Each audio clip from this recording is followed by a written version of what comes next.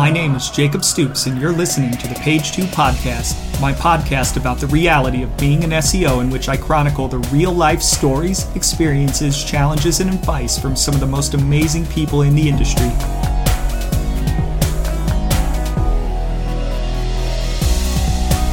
In today's episode of the Page 2 Podcast, we are doing a special edition crossover with some of my search discovery colleagues.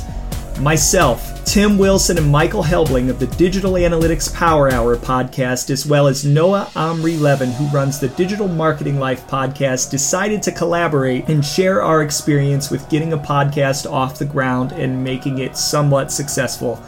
We talk about why you would even want to start a podcast, podcast branding, podcast format and episode formats, how to pick the right music for your podcast, the equipment and software that we use, the ins and outs of various podcasting and syndication platforms, how to market your podcast, as well as challenges and advice. So get your popcorn and gear up for this maybe one-time only crossover edition of the Page 2 Podcast.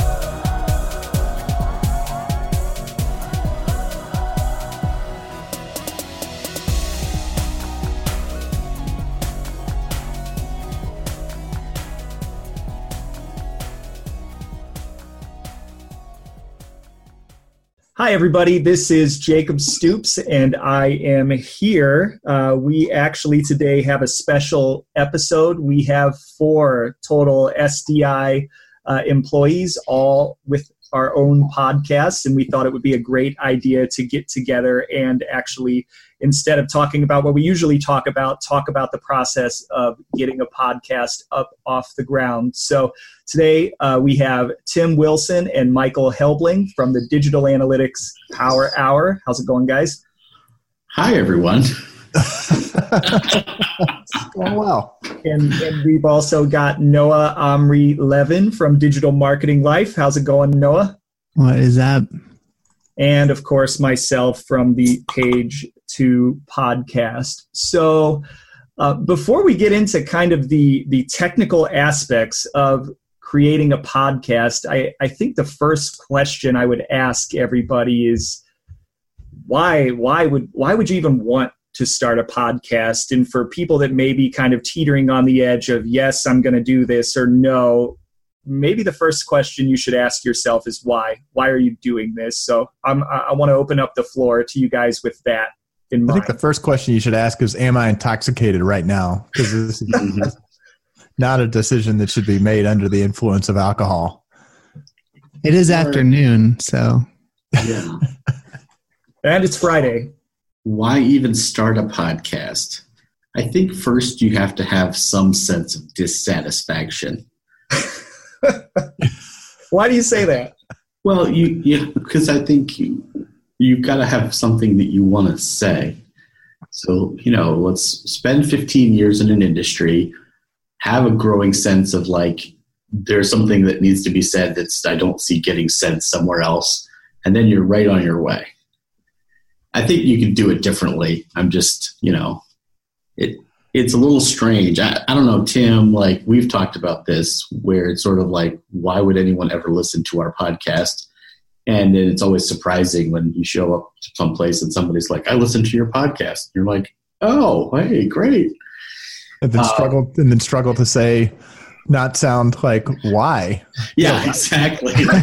Why would you do that? Why would you do that? You don't even know why we started one. Why would you listen to I'm not sure why I want to gaze at my navel. Why on earth would you want to gaze at my navel? Yeah. But the why comes from having something that we wanted to communicate. In Tim and I's case, it was we wanted a forum to discuss ideas that felt informal, and so that the podcast became that outlet.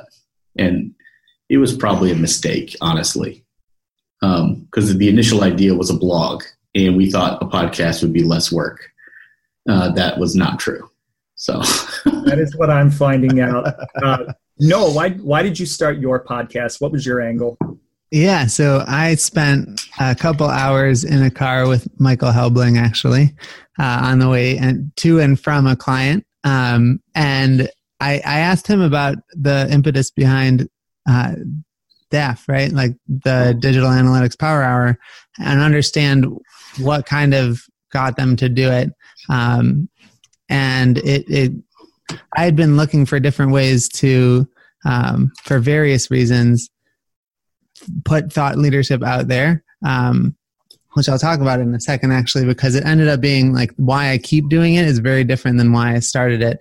But what originally I think I was unhappy with and didn't see out in the marketplace was I was teaching at General Assembly and constantly having folks who were either in digital careers but wanted to pivot slightly, or not even in digital and wanted to get into it in the first place.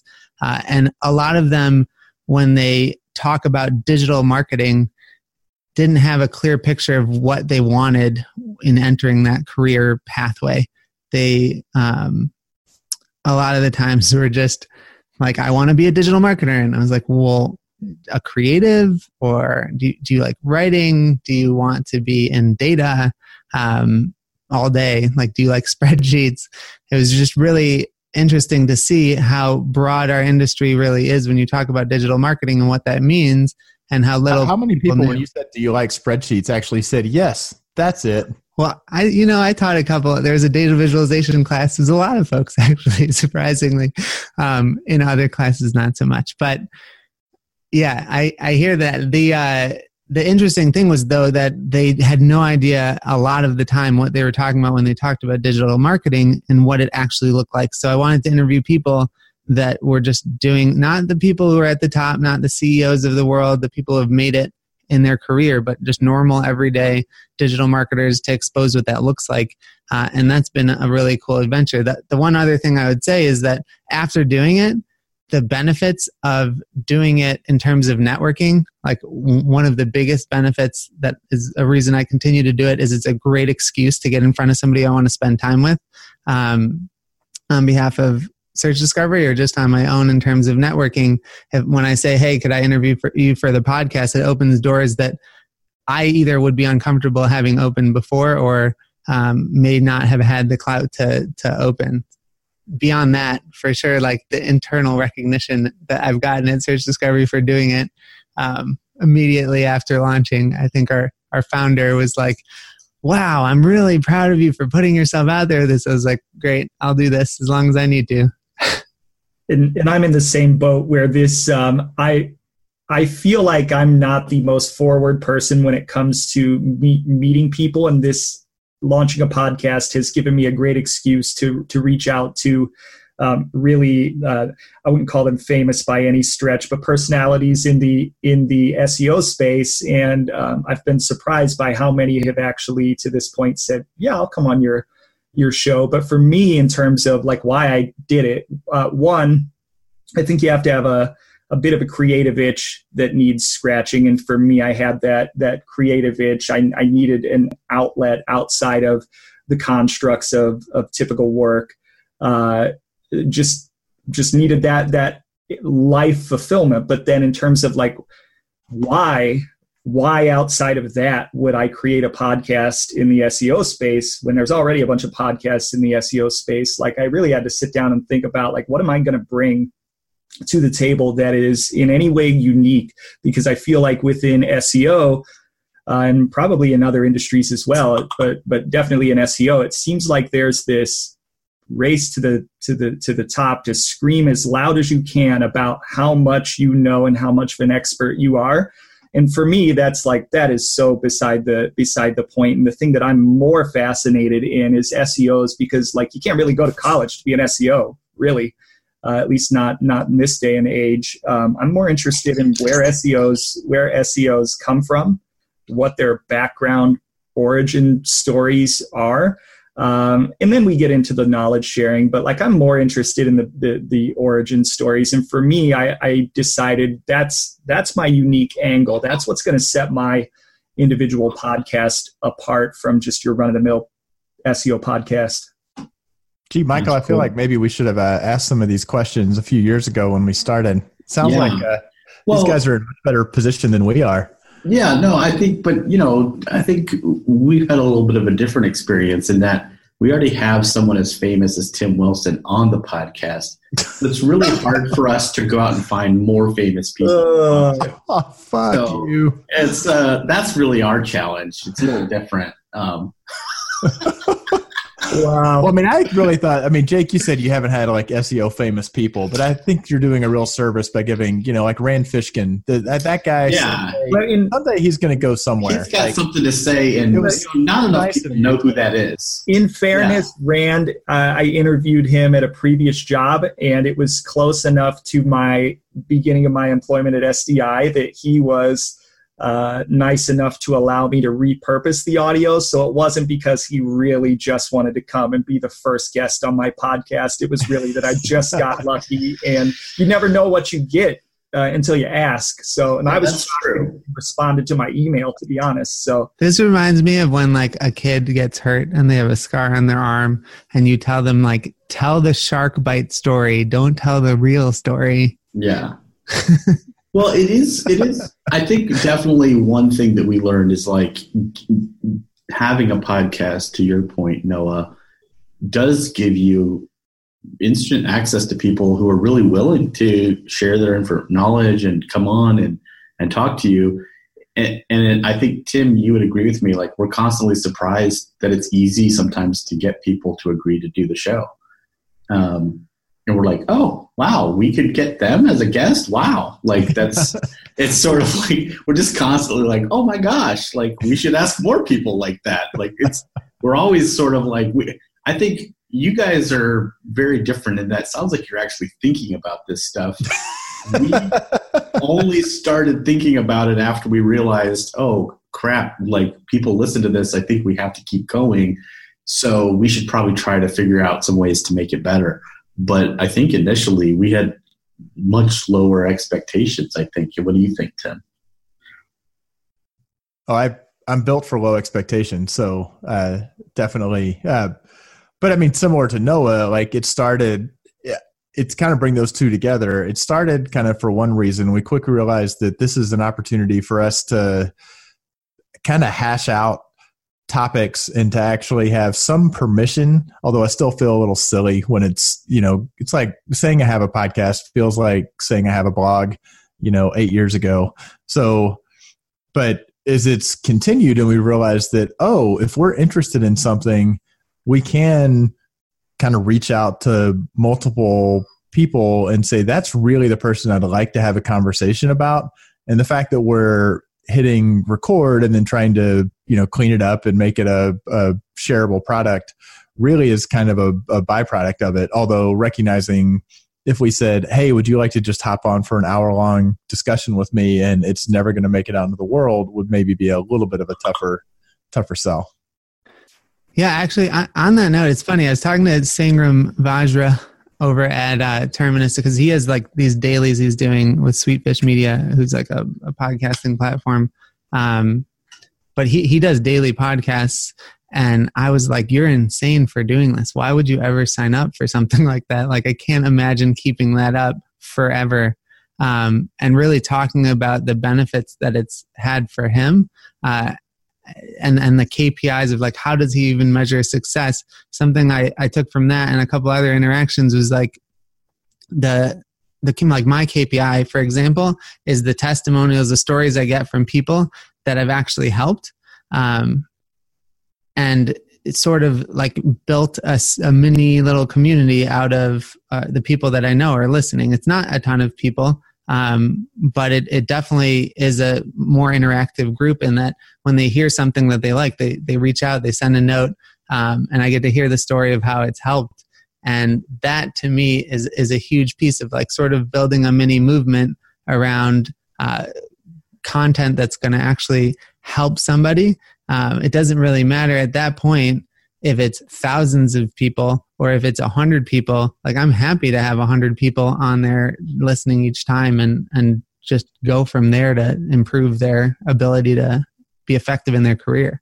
Yeah, and I will add on top of that, I will say, like, out of all of these podcasts, mine probably has the lowest audience, but the thing that I feel like in the industry that is very pervasive is the amount of self-doubt, imposter syndrome. And that has come up no matter in almost every conversation, no matter who I talk to, famous or not famous, that has come up. And I think the most fulfilling aspect so far of my podcast, outside of being able to meet new people and have great conversations, has been the idea that we can get that type of a serious topic out on the table and hopefully help other people realize they're not alone, right? Even the Tim Wilsons of the world probably experience imposter syndrome from from time to time. Every 24 hours a day. Yeah. Oh, good Lord. So let me switch gears here. Branding. How did you guys figure out like how you wanted to brand your podcast? You want to walk through the extensive market research, brand testing we did? So there was a website. Not a lot of people are familiar with it, called Fiverr.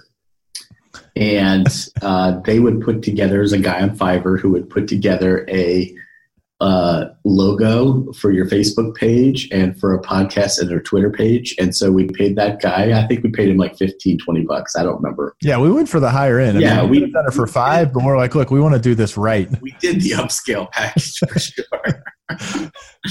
That was the initial branding for the podcast. It wasn't great. Actually, we could back up. The initial naming of the Digital Analytics Power Hour was a placeholder that Michael rattled off with just being like a joke, and we never really came up with anything better or different. So he kind of fought it all along, saying, "No, what are we really going to call it?" So was there, just a question, was there any drinking involved, like a college power hour?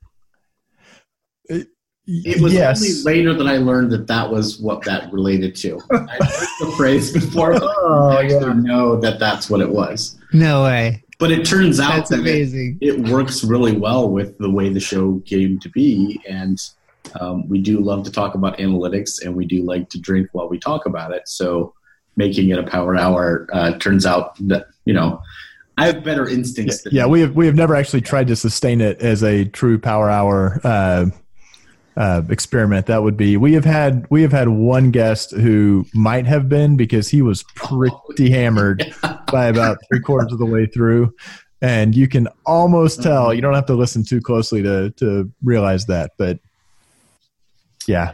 So there's our story. Our branding sounds like a good episode idea. Better be lucky than good category there. So Noah, what about you? How'd you come up with your Digital Marketing Life brand?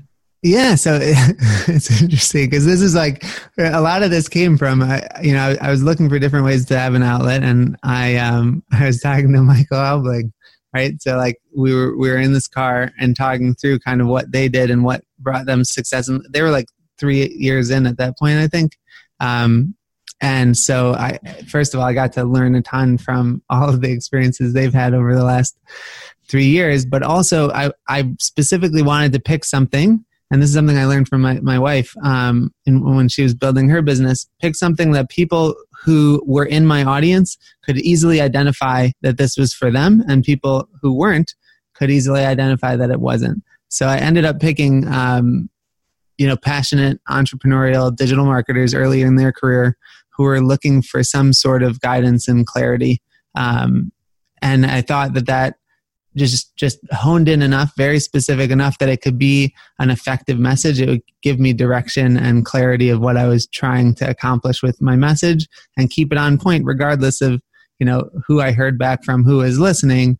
Know that in my head, that's who I'm talking to whenever I'm building a podcast or looking for the next interviewee, if you will. So the Digital Marketing Life term, which blows my mind, that I like looked for hashtags on it. Nobody was using this thing, and I was like, come on, that's the perfect name for just covering what it's like to be in the space. So that just naturally made sense as a brand. And I also like the color orange, so that's why everything's orange. Yeah, I haven't figured out my forward-facing colors. I'm sure I'll change that quite a bit. But in terms of the Page 2 podcast, I will say, like, my biggest goal was just in creating a name was don't sound like a douchebag. Like, like don't sound like just a SEO snake oil salesman or something. Words to live by. Stupid. So yeah, I thought you were going for kind of like a hipster vibe, like because very few users make it to page 2 of the search engine results. I was driving around. Honestly, I was trying to think, like, what do I name this thing that's going to be a thing? And gosh, I was just driving around, and then it just hit me, and I was like, you know what? That really page 2, it just rolls off the tongue quite nicely, and it's an SEO thing, and I don't know. Just from there, like when you know it, you know it. It's like, I guess, when you name your kids and you kick around a bunch of names, and then when you finally stumble upon the one you know, you just know. So it really wasn't scientific at all. It, like you guys, was definitely not based on market research. It was more based on trying to have something catchy without sounding like a douche. So, and I apologize if anybody's getting the pinging. I cannot figure out exactly how to turn off Slack while we're recording. So there's I've tried like 10 times and I cannot turn it off. So, we're all slacking you on. It's incredible. While we're recording. I'm going to show you how right now. You see that search discovery at the top with your name under it, and there's a little bell next to it? What does that bell mean? Don't. Anyways, let's move on. Oh, man. People, audience, I'm sorry, you're going to get a little bit of pinging unless you guys can just stop slacking me. Or only do it when you want to make a really important point. Right. Yeah, this reminds me of a client meeting we were in the other day, Noah, and I'm presenting, and you're slacking me, and in the middle I had to slack back. Just stop it. Stop doing that. We'll do a training session on this. Yeah, right. Manage notifications. Format, right? Okay, so you've made the jump. You're gonna do a podcast, right? And you've made the commitment. You've maybe even named it. How do you proceed then in terms of like, okay, it's one thing to say you're going to create a podcast. It's quite another to decide, okay, episode 1, go. What's the format? And there are a bunch of different formats you can use. You can do interviews, solo monologues. You can have panels, co-hosts. There's any number of ways to go. So when you're trying to like hit go for that first time, there's a lot of planning that goes into it in terms of your style, the format of the episode, the flow, the segments. How did you guys figure yours out? I can say this is another overly planned, and by overly planned I mean not planned at all, that for the Digital Analytics Power Hour, to me it's been crystal clear in my mind. It's modeled explicitly after a handful of other podcasts that none of the co-hosts even listen to. So we, at the start of ours, we knew it was going to be 3 of us having a discussion. Having a guest was kind of our tagline, I think, is still with the occasional guest. And the reality is it's usually with a guest, but not always. But to me, some of the podcasts that I just listen to every single week, like appointment listening, are the style of 3 people who enjoy each other, have opinions, will banter, will debate. And we're like, well, that's kind of the discussion. That's kind of what we want, because we talked about it being like a discussion at a lobby bar at a conference. So ours wasn't kind of a, do we do X or Y or Z? It was from the beginning. This is the vibe we're going for, is an informal discussion of 2 or 3 people sitting around a bar talking shop. And then, so it just, that's what it was. Yeah. And it was a while before we had our first guest on. I don't know exactly which episode, but the initial one was, just us having discussions about topics, and then later guests started coming into it. And now, like Tim said, it's pretty rare for us to do a show without a guest. It's interesting because I as I was going through and listening to your podcast, I listened to a bunch of other ones that had just a bunch of different approaches. And I was also reading this book, How to Deliver a TED Talk, to help. I was helping one of our team members with communication on client calls. So we were using this book of just talking through the structure of delivery of communication. So I just kind of put it all together, and one of the things I took from that book was, I'm not every podcast is a TED Talk, but it talked about the role that you're going to play when you're putting a message out there into the world. And it talked about being an educator versus an entertainer versus an interviewer versus a journalist and other ones, and how those things might be structured, how effective talks have been structured historically. And so I guess I took from there that I'm going to be a combination of an educator and interviewer. And it's sort of following me along my life as well. So it's, most of the podcast episodes are either me interviewing somebody and trying to get information for the audience that would be helpful for them to take away. But then also, as I'm marketing for First Year Married for my wife's business, for search discovery and doing different things that I can share publicly, just really, there are some episodes that just kind of talk through that without an interviewer or interviewee, that I think that helped me hone in on the structure where it was going to always be this teaser and mission statement up front of what I'm trying to accomplish, so people can hear very clearly why they should listen. And then the meat of it was that content, the interview or the delivery of what I was talking about in the end was always a mini recap, so that if they didn't want to listen to the banter, they could just jump to the end and hear the highlights. And I've tried to keep to that for the most part. So this was, I think, the one area in my preparation for launching a podcast that I did the most research in terms of trying to figure out what I wanted to do and what I thought was repeatable and what I thought was kind of the best fit for my personal style. I know that I tended to shy away from doing a long monologue, where, especially in the SEO industry, which honestly would be probably more either speaking about current updates or some component of teaching. And for me, that just did not feel like the mission that I was on, in terms of, it's not that I don't want to share knowledge, but it's that I don't feel like I'm the most knowledgeable person in the room. So it's something about that would have just felt a little bit false for me. So I did a lot of homework on the different presumably you'd be recording in the room by yourself. So I think you might have a special breed of imposter syndrome if you said in a room by yourself you don't feel like you're the most intelligent person in the room. That is a good point. That is a good point. We got to work on that. That is a good point. I think you've managed to hit a new level of imposterness. Right.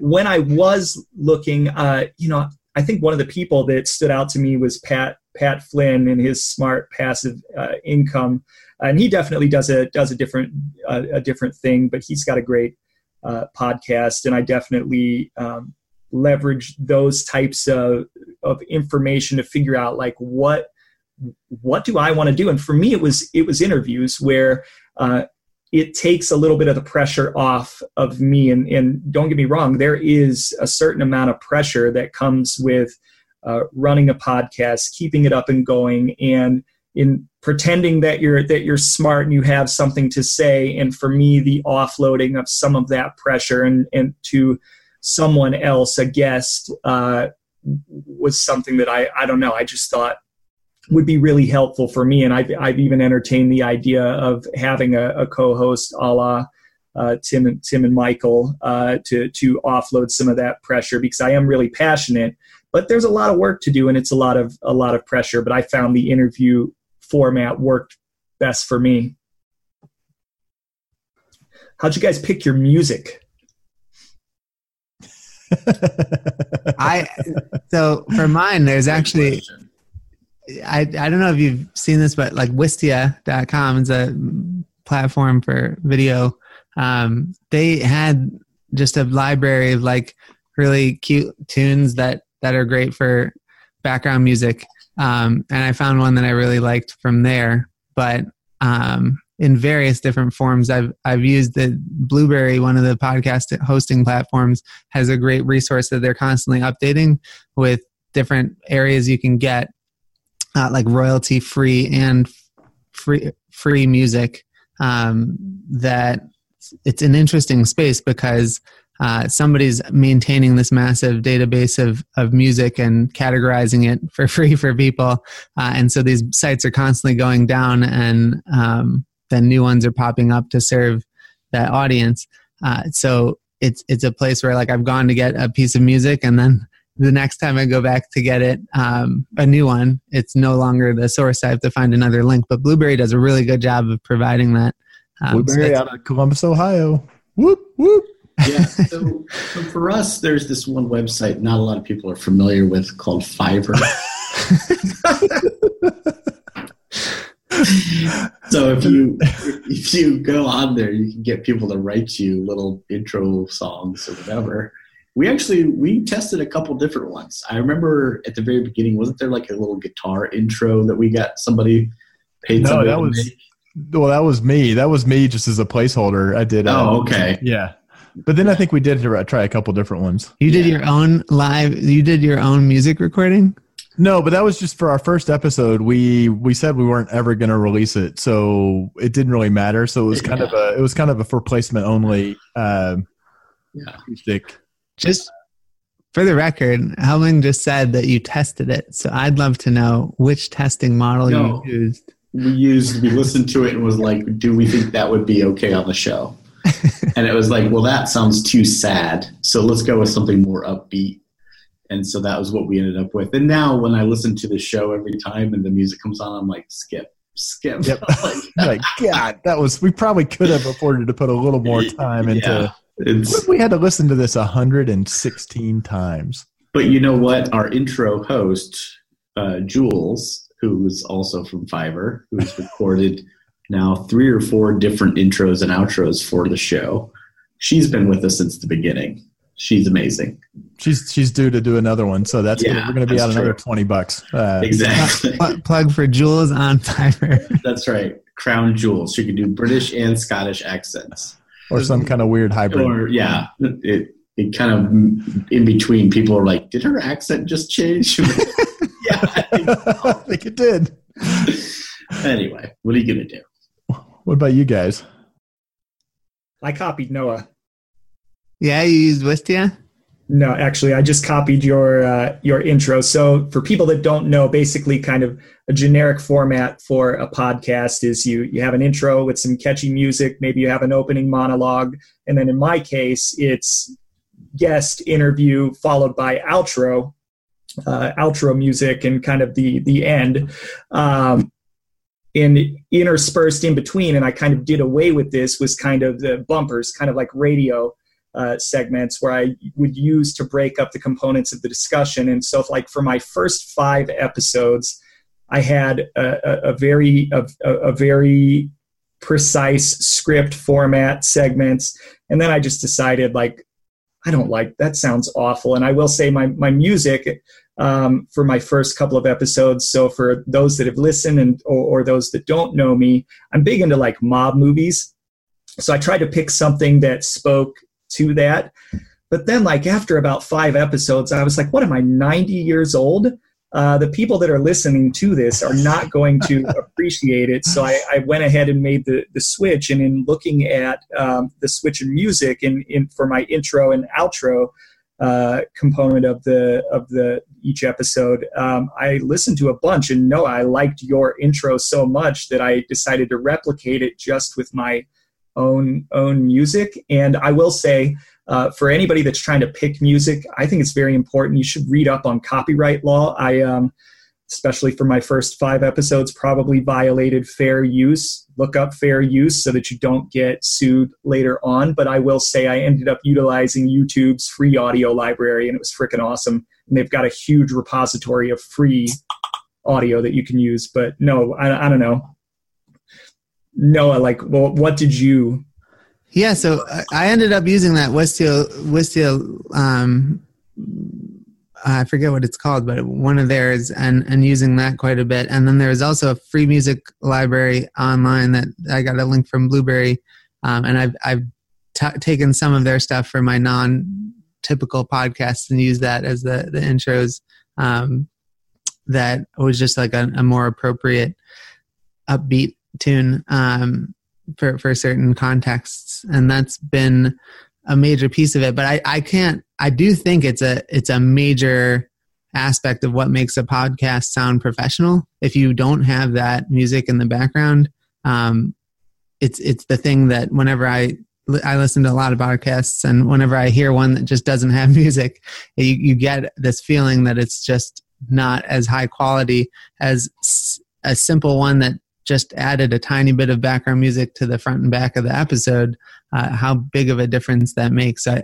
Given audio, there's not so many variables. I think that's one that's a major important one, to not only have music, but also music that kind of sets the tone for the style of, the mood that you want somebody to be in. As funny as that sounds.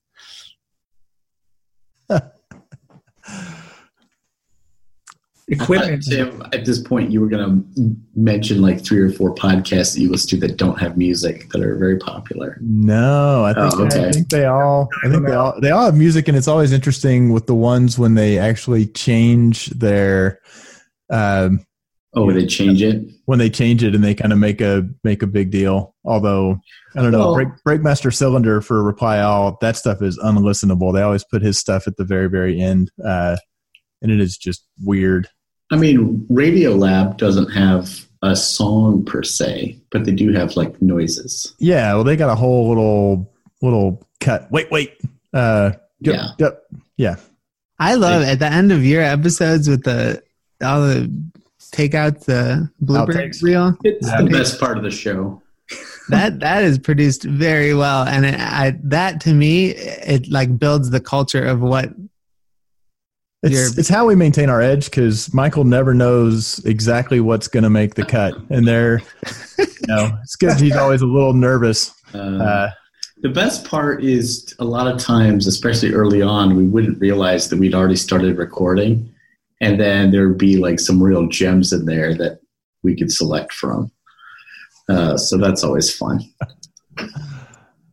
So speaking of recording, what kind of equipment do you guys use? I mean, there is a bit of a plethora of things that you kind of have to do to get up and off the ground, ranging from your sound recording to the actual editing component of this. What's your go-to equipment? Why don't you start? What's your go-to equipment, Jake? Oh, and it's because you know that I have a list of equipment literally up in a Word doc. So my mic, and I think I went a little bit on the expensive end. I have a Blue Yeti microphone, but that's only because I had a little bit of experience with the Blue Yeti at the place I worked before, Search Discovery, and I really liked the style and the quality. And I got a specific bundle through Amazon that you can get for, and again, this is probably the big ticket item, $227. But that was a Blue Yeti mic plus headphones. Really nice set of headphones. But what folks can't necessarily see is I've also utilized a shock mount to hang the mic. Some people have it directly. I feel like you just omitted the lead. What folks can't see is that you're not wearing headphones right now. Yes, I was going to mention that, so I did probably waste a little bit of money. But I don't know. I just found it a little bit weird, and I rarely actually use the headphones, so I definitely probably wasted a little bit of money. But then I use there's a swivel arm, of kind of a boom arm that connects to the shock mount where my Blue Yeti microphone hangs down, and then I've got a pop filter so that people can't hear my P's. And then for editing, Audacity. Audacity is really awesome, and it's free. And then I'm a little bit different in that eventually I would love to have some of this go to video and on YouTube. So I utilize a program called Wondershare Filmora, which is a video editing program. I know, and I use Audacity and Wondershare kind of in combination. And Wondershare, if you're interested in eventually taking your podcast to a video format, they offer a $60 lifetime deal where you just get it, and it's a really pretty cool video editing program. But that's kind of what I use. So there is a little bit of a cost associated with getting getting up and running and getting the right equipment. But what do you guys use? Yeah, well, I think what I've done on equipment, I started with a Samson Q2U, which is like, I think half the cost of a Yeti. They're about $50 to $60 on Amazon. And I have an ATR 2100 also because between my wife and I, we're recording 2 podcasts, so we often want to have one that we take on the road with us. But what I've also done, I have like a couple of different lav mics, really cheap ones that I got online that just had great reviews, because I'm not always recording the podcast in an office or in a space where I can bring and set up a microphone. There's been a couple live events that I've recorded as well. And what I've found is, particularly when it's not a setup that I know is really going to work, I'll actually set up 2 different ways of recording. And that saved me twice now, where one failed for whatever reason that I hadn't predicted, and the other one picked up the audio. So that was one thing about the equipment that I found really important, that if you only have one kind of way of recording and you sit down, you finally get in front of a person you want to interview, and something goes wrong, having a backup is really important. Beyond that, I upgraded recently to having one of these suspension arms that I think has really helped because I'm super fidgety. So like tapping the desk or playing with pens and whatnot and having it not pick up all of that movement is huge, because that is super annoying to edit out. But other than that, that's pretty much all I've used. And I typically connect straight into my computer whenever I'm recording, or into a phone. Now, the one thing that's really important that I've found is that if you want to connect into a phone, you need a splitter. In some computers too, you need to split the audio and mic. So if you don't have that little dongle or whatever they call it, that I have 2 of those because one of them broke and I needed to have a backup. But then in terms of editing, I started with Audacity. I love Audacity. It's great. I did upgrade because teaching at General Assembly, I got a cheap Adobe subscription. So I upgraded to Audition, and I just like the UI of that a little bit better. But I think they're both very similar, and I highly recommend Audacity. Yeah. So I use a Blue Yeti mic, and then I've got a little travel mic that I can take on the road, although I use it less and less because the quality is not that great. So a lot of times I just throw my Yeti in my suitcase and take that with me. But I'm getting annoyed by it, so I think I need to look for something else. And then Tim can tell you what we really do. But we used to, in shows that I would edit, I would use Audacity, but I believe we're using GarageBand. Is that right, Tim? Or are we on something? Yeah, well, it's kind of a 2-step because I do a rough edit with GarageBand and then send the individual tracks off to our editor. And I think he uses Pro Tools or something. So, because I do think that's a pretty critical thing, is to get definitely listening to podcasts where a guest is often expected that the audio will be lesser quality, but we use a software platform called Zencastr where every track gets recorded independently and locally. So we don't have any kind of bandwidth constraints. It's still not perfect. I'm sure that's all kind of evolving, but yeah, I've got my Blue Yeti mounted on an arm that I use at home, but then also have a Audio-Technica ATR 2100 that we can travel with. And the benefit of that is it's shaped such that we can put we have a little block we can slip on it that has the Digital Analytics Power Hour logo, like we're News 7 or something. So just to kind of be a little bit goofy. So it's a mix, and we feel like we're constantly looking for ways to improve. Like my office where I usually record had carpet, and then that got replaced with hardwood flooring, and I'm a little bothered by that, but our audio quality is not so good that makes a totally noticeable difference. Yeah, I've got a box of foam pads somewhere in my house that I'm waiting to put up on my walls when I finally figure out where my office is going to be long term.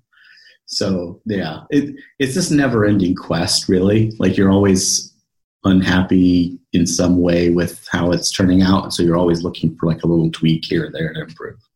And I will say one thing I forgot to mention with doing interviews, and obviously I'm sitting in my office, and in some cases I'm interviewing people here in the U.S., but in other cases I've interviewed somebody in Australia, the Ukraine, and I use Zoom and I do the recording and get the audio through that. But if they're having internet issues, I have experienced some not so great effects of bandwidth and internet impacting my audio quality. So if you're interviewing people all over the world, I would highly recommend maybe not using Zoom. And that's something that I'm looking to change from. That's been a pain point for me.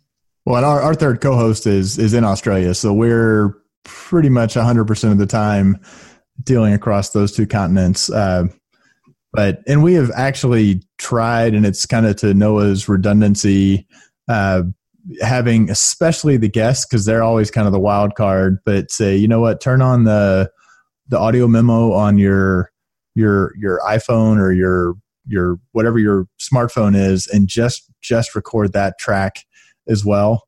So we've got a fallback, but we now have a process where I record while people are just chatting for like a minute, and then pop over, listen to each one of those tracks to see if any of them have an issue.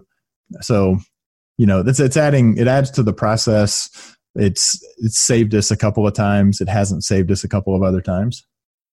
Yeah, one thing that's happened to me a lot is it's not even the audio quality, but it's the web connection that you were talking to, Jake. I had somebody who's calling through Wi-Fi, and it was like, must be somebody who likes to pace, because he kept walking all over the place and losing connection, and he'd be like, "Sorry." Yeah. Well, that's the one nice thing about Zencastr that we use, is that it does record their audio track locally. I don't know if you already said that, Tim, but yeah, that gets us around some of those bandwidth issues. So, all right. So you've bought the equipment. You've recorded your first episode.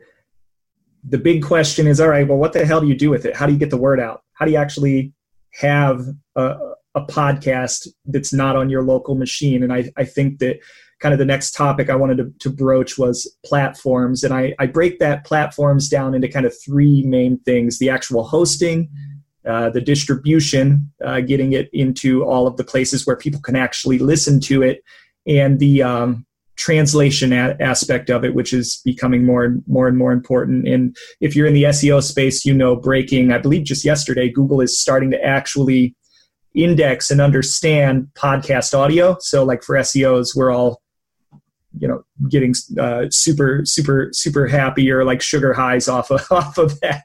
But what platforms do you guys use to host your podcast? Well, I'll say for analysts, that you guys can get excited about text-to-speech. Analysts get frustrated because podcast measurement is so freaking shitty, because it's RSS under the core. It's really awful. Spotify has thrown a bit of a wrinkle into it. I mean, we've done a couple of episodes on podcast measurement because of that. But our host is Libsyn, which we did a little bit of research. Good enough for WTF with Mark Maron, good enough for us. Kind of met our needs, had decent reviews. I don't think we spent a ton of time researching it. It was legit. It showed up in some of the reviews, and we've been quite happy with them for a pretty reasonable price. Yeah, I've been using Anchor because it's free, and it syndicates everything out to a lot of different platforms really easily. And I haven't seen a big downside to it, other than the fact that like the actual website that they give your podcast is pretty basic. But other than that, it's been great in terms of it gives you an embed code. It gives you a bunch of different options that are pretty awesome. And it gets you on Google Podcasts, gets you on Apple, gets you on even Spotify and some of the other smaller platforms that lots of Android users are using. But I do see that the vast majority, as you said, like there's very little we get in data back. And I have listened to at least one of those episodes because it was fascinating that you did. But what I've found to be helpful is I do see a vast majority of people are on iOS devices, even when you take into account the fragmentation across Android. It seems like there's a lot more podcast listenership, at least for my podcast and the ones that I work on that are in the Apple, on an Apple device. Well, if you wanted to pay a nominal fee and switch to Libsyn, you could also get a shitty default website out of the box. So you wouldn't lose that by spending some money. There's a fear in the space, actually. Like, I'm in a bunch of podcast groups online. There's so Spotify just bought Anchor recently, and there's a huge fear that, like, according to the privacy of your podcast's terms and conditions, that technically they might have ownership over parts of the podcast or something like that. So there is talk about that in the space, but I don't know. I can't imagine that they're going to go land grabbing people's podcasts away from them. But that was the only downside, is everybody says that there's a cost to being free. I haven't really seen anything being a problem, but I have heard that folks are a little bit wary of some of the free platforms that are out there.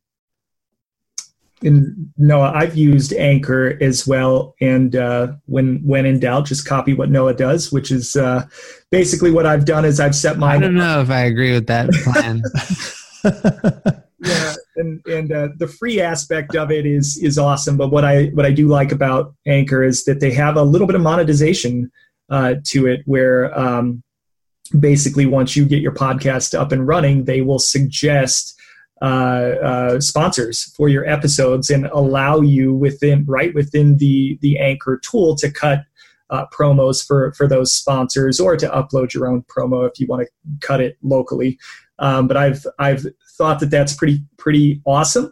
Not something that I expected. The analytics are incredibly basic, but the user kind of the functionality and user experience is really good and makes the barrier to entry very low. But I will say, one of the things that I've been a little less happy about with Anchor is kind of the forward-facing website and the social sharing output when it comes to, like, hey, I know that a lot of my fellow SEOs are on Twitter, and when I share an episode of my podcast, I'm not impressed with the output in terms of the lack of ability to listen directly on Twitter, directly on some of these other platforms. Whereas, like a Simplecast, for example, which is a premium platform, I believe they have this feature called Recast, where you can take a particular slice of your audio and play like a minute of your interview or of your episode directly within Twitter. They don't have to go to another website. And I believe Megaphone. So there's a couple of that I'm premium options. So I'm considering switching off of Anchor, although it's free, and it is awesome for a free tool. Looking at Transistor, Simplecast, Megaphone, and Buzzsprout, and of course they do cost money. But I do like the way that they display in some cases within social, which for me is a big area where I think I get most of my listens.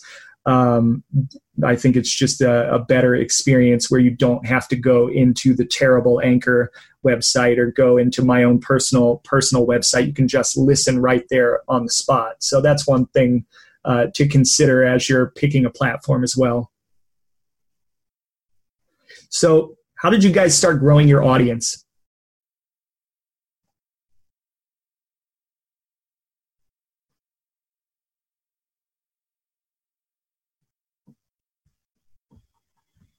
Well, because I've gotten a lot of different experiences of folks. Somebody was on Anchor, and supposedly you can record right to Anchor, which is one of the cool pieces of the app. But if you lose audio or you lose Wi-Fi when it's uploading your audio, it will actually delete that audio because it's not saved locally to the device. So that's one really big downside to Anchor that they still haven't worked out, but I think they're working on it because they're very well aware. I like to chat with their developers. I don't know if they'll be as responsive as they used to be because they've gotten huge now. But then the other piece, there's a tool called Wave it's also very inexpensive online. So if you're looking at cost in terms of sharing things out, you can actually take a minute of the audio and throw it in there and make a really cool visual that has those waveforms in it that I've seen a lot of podcasters using out there.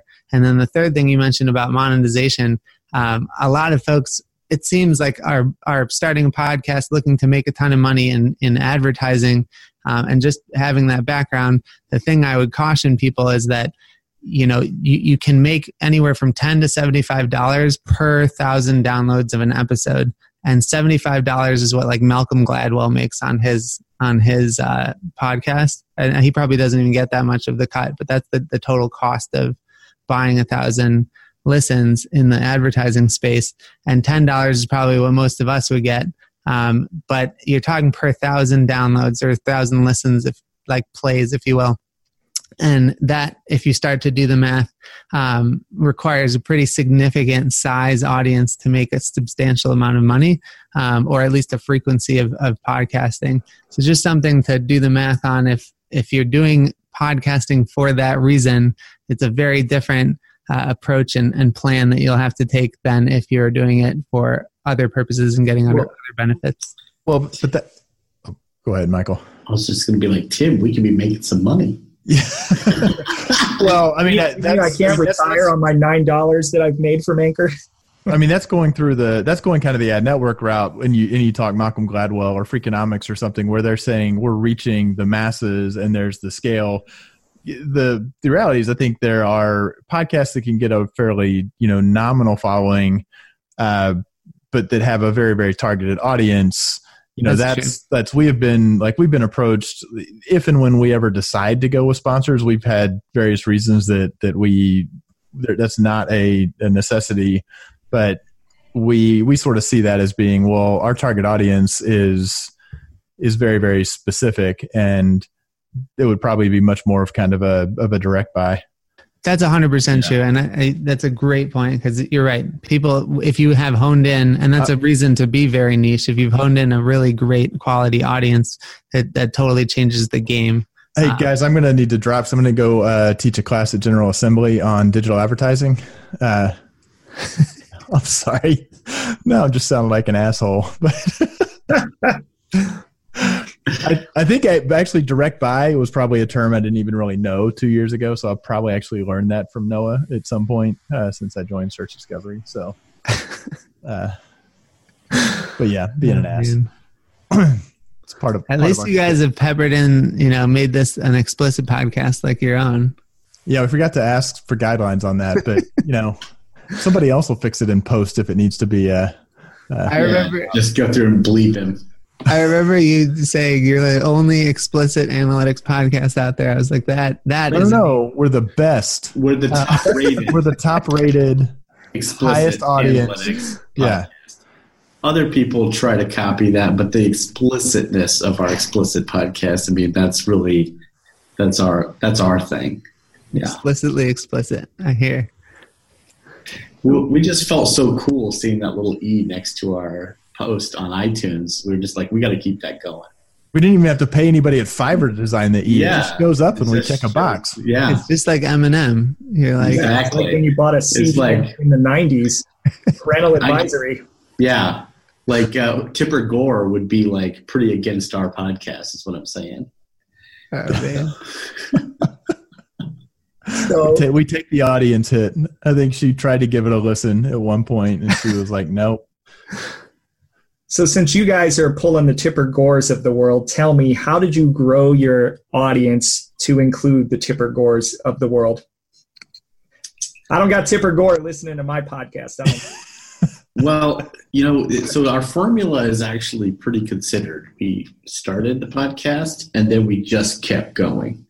And I think we knew one principle, which was from the world of blogging, which is to grow your audience over in blogging, you have to have a consistent set of releases. And so we committed to that, and more. I mean, Tim forced us to commit to that right out of the gate, and we've held to it. Every other Tuesday, we release an episode, come hell or high water. And so our audience knows when that episode is, and that's huge to building an audience. Consistency. You can use every social media trick in the book, but consistency is what will grow your audience, and is the way you want to grow it, because that audience will stick with you as well. We did a little Facebook advertising once. Oh, that's true. And that was out of curiosity, and apparently there are a lot of grandmothers in Ukraine that, man, we did. So we created like some targeted Facebook ads to people who were interested in data and analytics and I think digital marketing or something. It was but the likes that we got back were invariably from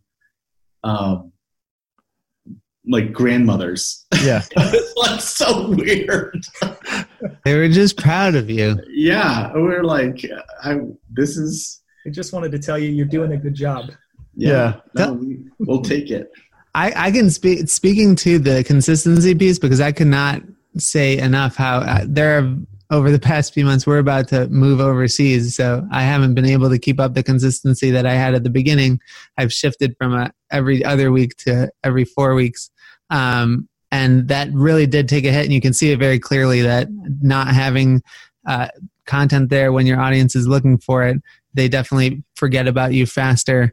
And I think that's one piece. I know where some of that time's gone is with my wife's podcast. We have done very targeted marketing to the niche, and Facebook's been a huge help. And not only just letting people know, because you can link straight to the podcast and have them listen, and that worked really well. But we also shifted over to using lead ads to actually collect subscription within MailChimp, so that we could email every time a podcast does go out on every Monday to remind people to listen to it. And that helped significantly because that machine kind of feeds itself. And that way, if somebody doesn't listen for a couple weeks, they're consistently getting hit a reminder, even if it's not on their podcast app, that there is a new episode for them to listen to. So I've seen that help quite a bit. Do you guys find that there's a lot of like latency, or that people go back and listen to your old episodes, or that there's a short life cycle where people are only listening to the new episode and not necessarily going back through the larger library? Like, it's both. I mean, we definitely get a really big spike on the first 1 to 2 days after it rolls out. But I think real big. I think still episode 1, just over the course of time, it has the most. It doesn't go straight for just the longest one's been out, the more that it's got. But we've also gotten feedback from listeners, not so much now that we're well over 100 episodes, but it used to be they would say, "Oh, I just found you, and I've gone back and listened to every episode," which again evokes the response of, "Oh my God, what are you thinking?" So it's a mix, and because we do have all of ours transcribed, so I think we get a little bit of kind of long tail love. So people will occasionally find some, not the current episode based on some topic, and then they'll kind of jump on board. But we've also been on the promotion front. We've been really, really conservative about not starting something that we don't think we can sustain. Doesn't mean we've always sustained everything we've started, but like we went for a while and we said, let's actually make our Twitter account be more than just hey, we rolled out a new episode and we're responding to who came up. So we went for about a year and we're a little bit more active on Twitter. Definitely saw the benefit of it. Our social media manager got a little busy, so that's kind of fallen off. But when it comes to like an email newsletter, we've talked about it and we're like, man, that would be great. That's signing on. Yeah, that'd be awesome. But we do not want to roll something out that then we can't sustain. Yeah, and just in terms of that, I do think it can be very minimal and just announcing. There is like a ridiculously easy email app that MailChimp has, and a couple other platforms do too, where you can literally on your phone just type something up that's like a small paragraph and link out, and you're done, and it makes it look pretty. Because that's been, I do think that's huge. It's also building up the first party data. There's so many different reasons to have that long term. That's the other thing is we did pixel the site with the thought of that we'd do retargeting at some point, and I think we had that up for like a year. And at one point, Michael was in the site, and he was like, "Who the hell put these pixels on here?" I was like, "Well, that was recommended that we might want to build a retargeting pool," and he was like, "Ah." Because it was there probably for a year and change, and we never actually acted on it. So I was on a little privacy jag, so just getting rid of those remarketing pixels. Why you gotta hate on remarketing? Done in context, no, I think it's great, but you got to know your marketer. Yeah, somebody who really understands that digital marketing life. That's right. That's right. Yeah, I will say something I've been entertaining is the idea, because social, like in the SEO space, I don't know if it's the same in like paid and in kind of the analytics space. Like, I don't know how some of the SEOs that I see on Twitter get any actual work done. It's almost like they commit all day to just tweeting about SEO, and I'm just like, I can't possibly maintain that, let alone promoting a podcast on top of that. So one of the things I've been looking at to try to get people to consistently listen to new episodes as well as surface back up old episodes is CoSchedule has a nice evergreen feature where you can set up a tweet or a Facebook post or so on and so forth. It's mostly beneficial for Twitter because of the short life cycle where it is evergreen, and it will help you automate a component of that social sharing and share out that content regularly without you having to provide a lot of effort. And for me, as kind of the one-man show in terms of doing all of the aspects, I'm looking for efficiency. Well, yeah. I'll say like Leah Pica, like she actually has stuff running where she tweets out old shows. Like we've never, outside of responding to something very topical where somebody's talking about it, and it's like, oh, hey, we did a show on that and here's a link to it. And I'm pretty sure that's a good idea to not say like once we're done with it, it's done, and we could and should be tweeting it out. But I think there's a degree of where it's not so much of our goal to necessarily have explosive growth that we start heading down that path and we're like, is this where we want to spend our energy, or do we just want our little community that we've got and keep making our little show? Well, one of the benefits of doing interview podcasts is that if you just post the podcast to social and tag the person that's being interviewed, or mention in past podcasts and tag that person, really the way that, especially in LinkedIn right now, their algorithms kind of benefiting people who get interactivity between other folks in the industry, and it'll continue to go out to the audiences that they share. And I've found that to be tremendously helpful in that if it was just me talking and posting it, I don't think I'd have as much reach as when I talk and post it and then tag the person that I'm talking to, and then they like it, and then all of a sudden their network starts to see the stuff that they've liked. Which is why we got pretty excited that we landed Tipper Gore, because we're pretty sure once that episode drops, it's going to be big. Amazing. It's going to be big. Yeah. Social media influencer. That's why I just tagged Tim Wilson on all of my stuff, and then then I'm good. When you've got the quintessential analyst on the podcast, Come on. We done yet? Amplification. That's right. So surprisingly, my Rand Fishkin episode is by far not my most listened to episode, and that's probably because Rand has not himself amplified it. You should send out every other day just a tweet saying, "Hey, have you heard my Rand Fishkin episode?" and tag him. Rand, retweet this for me. But mention that it's not the top episode, and then it'll just be highly embarrassing. Right. So want to round this out. We've had, I feel like, a pretty great discussion. So I'm hoping that anybody listening to this is at least getting some value or leaning in one way or the other, like, oh shit, this is a lot of work, I'm not going to do this, or oh, I think I can handle this. God, Michael, he tries to deliver value to his his audience. I'm writing it down. Okay, that's good. Yeah, we'll put it into our 2020 planning for consideration. You need to ask Tim Wilson his opinion of if somebody should start a podcast. I think that needs to get in here. Well, yeah, challenges. Should you start a podcast? What challenges have you run into? What advice would you give? And maybe your advice is don't fucking start a podcast. Go. Challenge advice. Oh my God. Show your wisdom upon us, Tim. I don't know. I mean, I obviously am tongue in cheek. I'm glad we've done it, but I mean, it goes back to kind of how Noah framed it from I get a ton of value. I get the bulk of the value, I think, personally out of the podcast before an episode actually goes out, because I actually do really enjoy talking about this stuff, as anyone who has ever gotten me started talking about something analytics related. So I think that's being clear that it's pretty much got to be a labor of love, and you've got to be recognizing that it's how much work you think it's going to be, triple it and you'll be about halfway there. So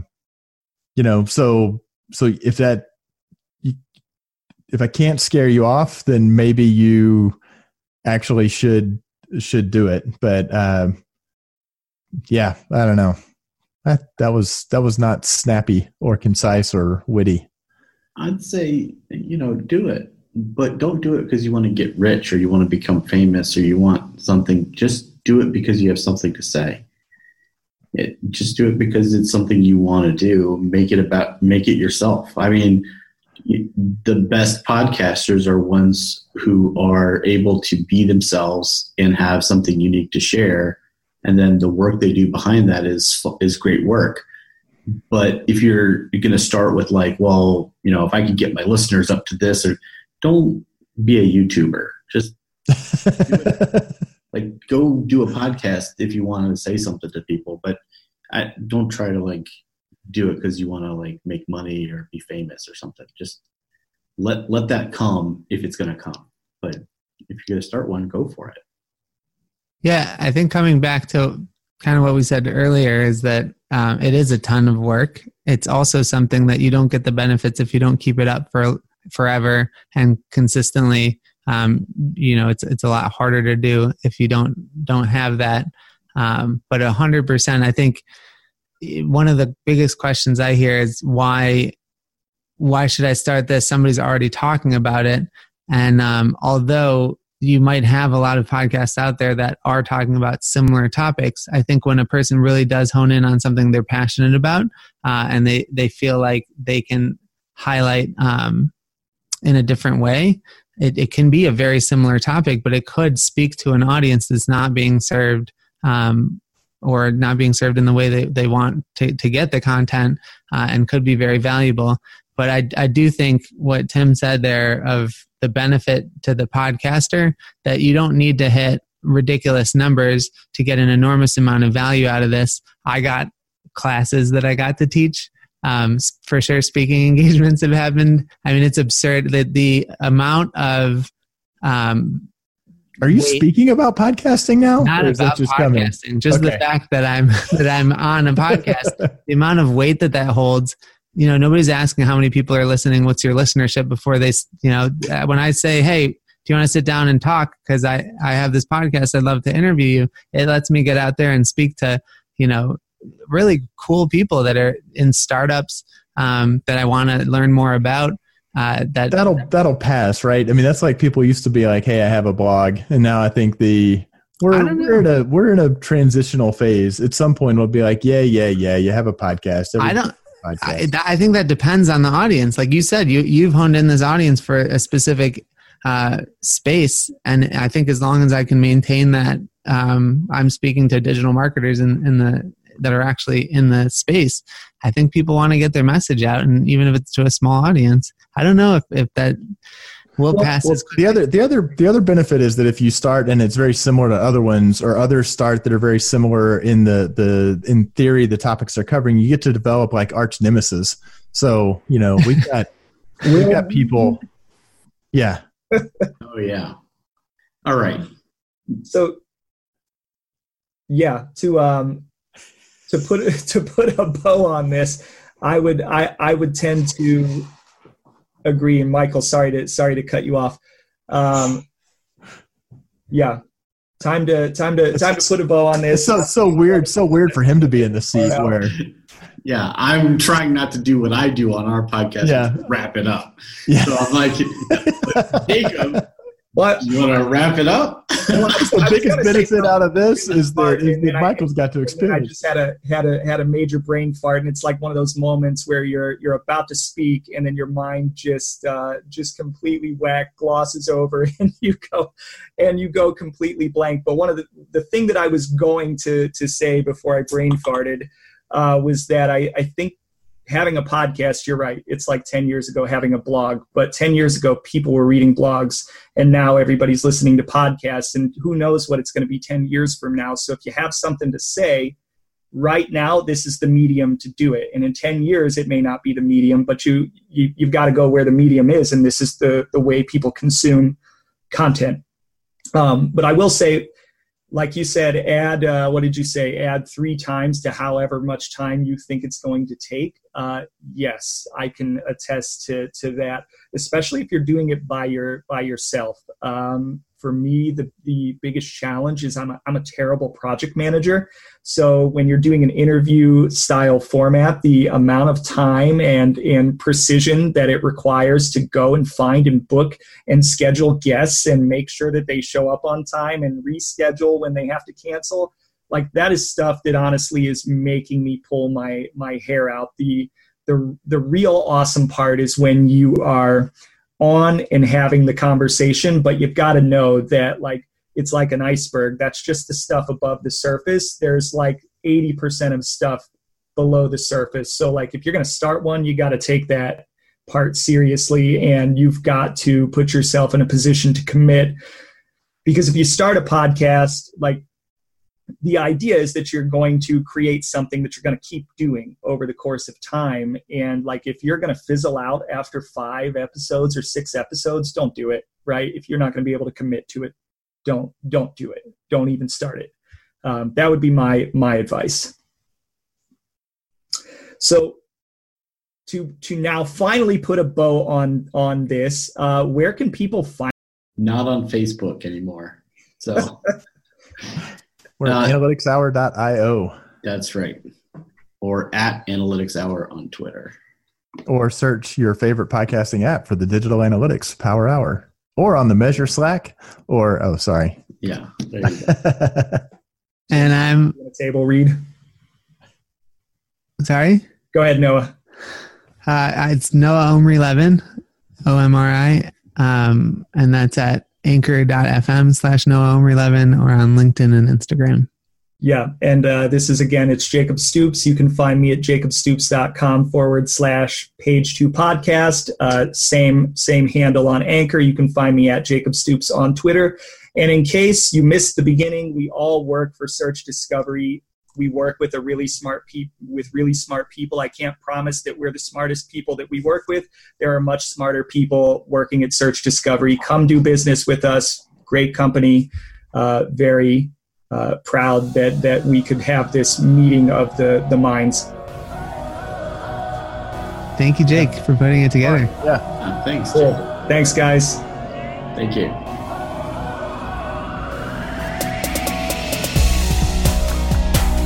Thank you so much for listening to the Page 2 podcast. If you like this podcast, you can listen and rate it on a number of platforms, including Anchor.fm, Spotify, Google Podcasts, Apple Podcasts, Radio Public, Applecast, Stitcher, Breaker, CastBox, and more. If you wish to support the growth of this podcast, please visit my website at jacobstoops.com/page2podcast or Anchor.fm/page2podcast to make a donation. Would be greatly appreciated. If you're an SEO who would like to be interviewed, I'd love to have you. Simply send me an email at jake.stoops@gmail.com and we'll absolutely set something up.